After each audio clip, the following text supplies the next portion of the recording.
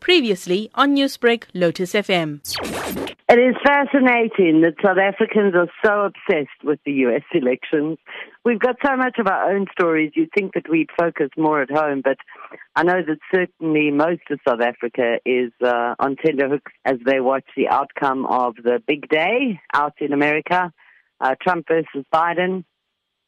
So much bad to be said about Trump. Us as South Africans particularly are not Trump fans overall, specifically when it comes to your female audience. It's often referred to as misogynistic. Certainly from a racial perspective, he's been tarred with a racist brush, very much so. On top of that, of course, he has the COVID virus and the reaction that he has and how he's handled it.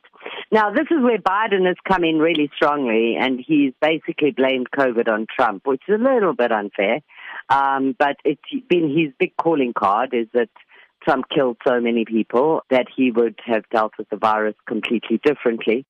Tonya, how much knowledge do social media users know or are talking about the U.S. presidential candidate Joe Biden or the current president Donald Trump in their social media posts ahead of the results of this election? When it comes to Biden, I mean, South Africans tend to see him as the better of the two choices. However, I've seen some serious technology that measures sentiment across America, particularly in this type of sphere. So you have like one bubble for Trump and one bubble for Biden. And as they're actually talking, you can see how the sentiments change depending on what topic they're talking about, whether the audience likes what they have to say or not. Now, this same technology was used in the last U.S. election where Trump came in with a landslide victory of 60%.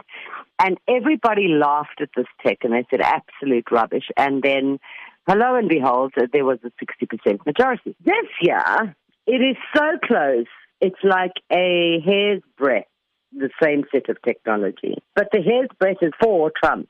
There's some talk of civil war.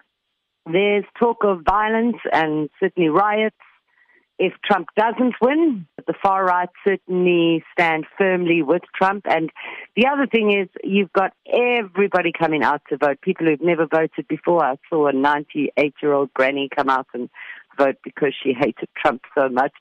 Newsbreak, Lotus FM, powered by SABC News.